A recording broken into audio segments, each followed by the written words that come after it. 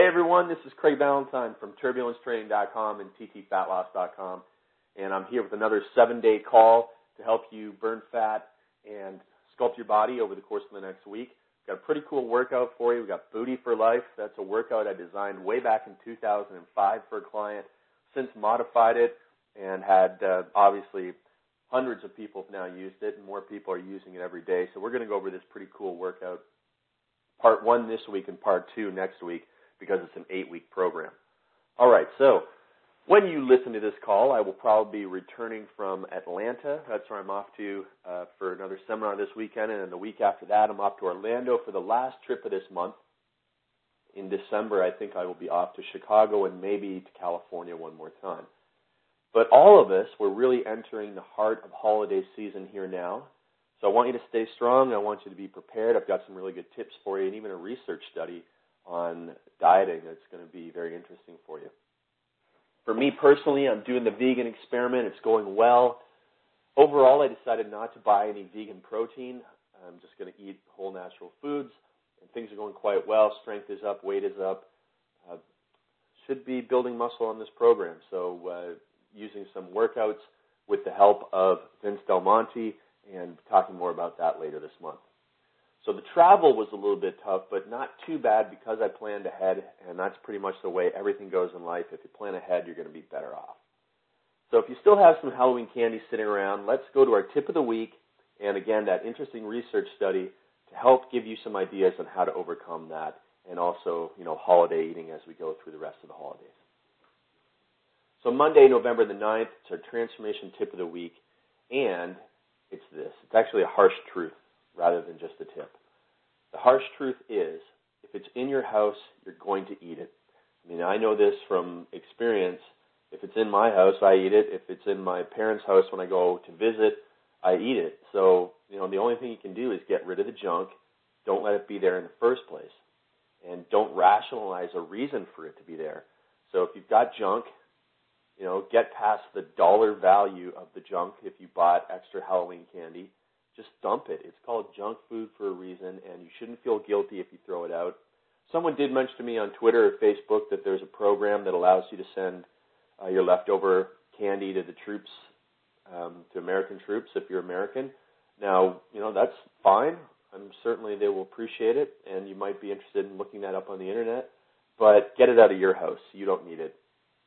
Not necessarily sure they need it, but, no one really needs it, and if it's in anybody's possession, we're all going to eat it. I mean, there's very few people. I know some people who will never eat that stuff, but 99% of people I know, even 99% of trainers I know, if they have a candy bar sitting on their desk, eventually they'll eat it. All right, so you will feel better about it when you get rid of it. You'll benefit from it, and you will not have to stop yourself from eating it because it's not there. So get it out of your possession, and you'll be much better off. All right, so let's hit Booty for Life, Workout A, from weeks 1 to 4. So this is part 1 of the program. You're going to start with a dumbbell split squat paired with a stability ball leg curl. So that's your first superset. Then you're going to go into a dumbbell step-up paired with a plank, and then a stability ball jackknife and a stability ball rollout paired together. So it's a real hard booty and ab workout. That's a real challenging workout there. You're going to finish off with interval training and stretch any of your tight booty muscles.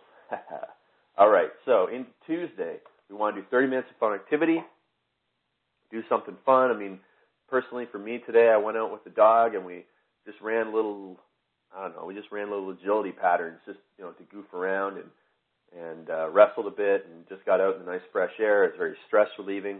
Really had a good time. It was an off day. We just want to go outside and goof around for a bit. So that's what off days are all about. It's not about going to the gym and getting a magazine and doing cardio. You don't have to do that on your off days unless you absolutely think about that stuff 24 hours a day. All right, so November 2009, Men's Health gave us a couple of tips I want to talk about on this day too. The two of them are kind of like plain and simple to me and really comes down to the basics. And their one tip was that lifting heavy weights overhead is better, in a standing position, is better than lifting lighter weights sitting on a ball. And that kind of makes sense, but, in a couple years ago, people got a little overboard on the craze of using balls and BOSU balls for every exercise. But the bottom line is, if you're lifting, if you're squatting 300 pounds with both feet on the floor, it's a whole lot better than squatting with 95 pounds with both feet on a BOSU ball. I mean, you just can't even argue that they're in the same league. So same with, military pressing, 135 pounds overhead. It's going to be a lot more powerful for your body than military pressing 45 pounds while standing on a ball, sitting on a BOSU, stability ball, or standing on a BOSU ball. So that kind of stuff is pretty obvious to me, but not a lot of people realize that. Men's Health was kind enough to pass that along. I think they had a research study. I just can't remember the reference.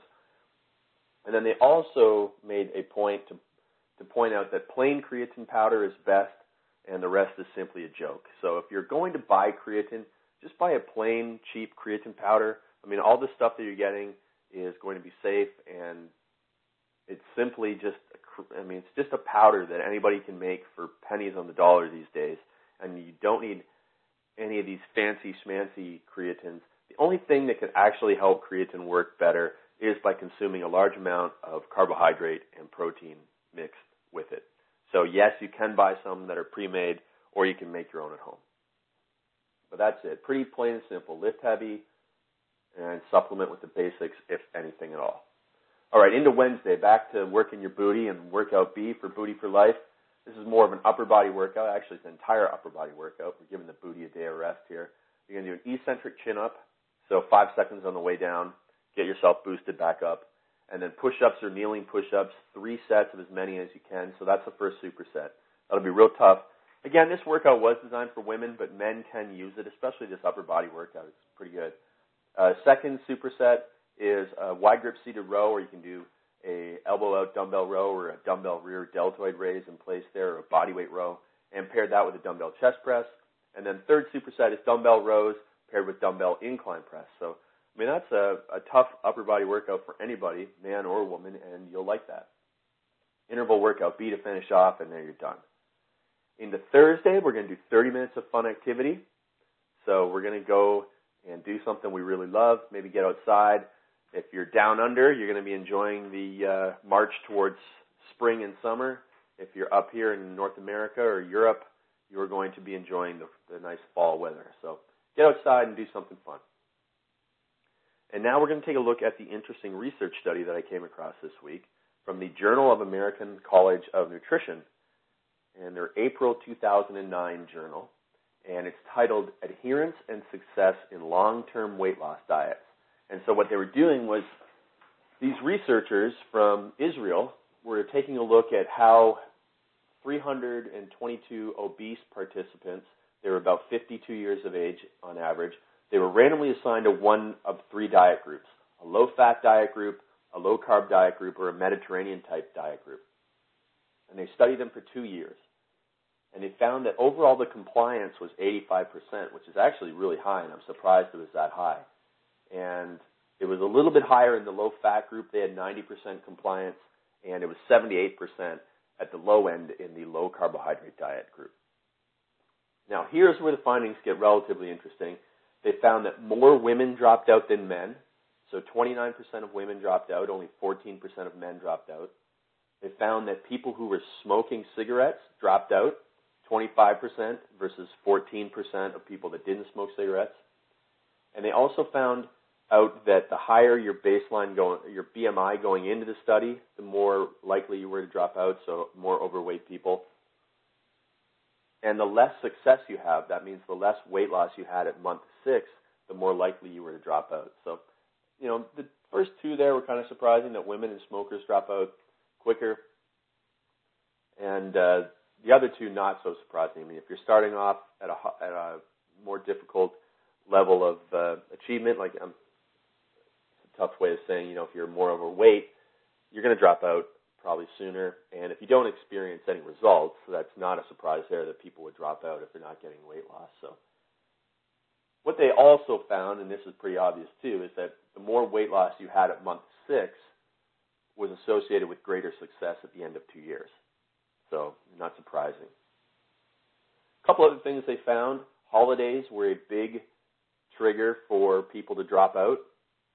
So that's when they tended to drop out.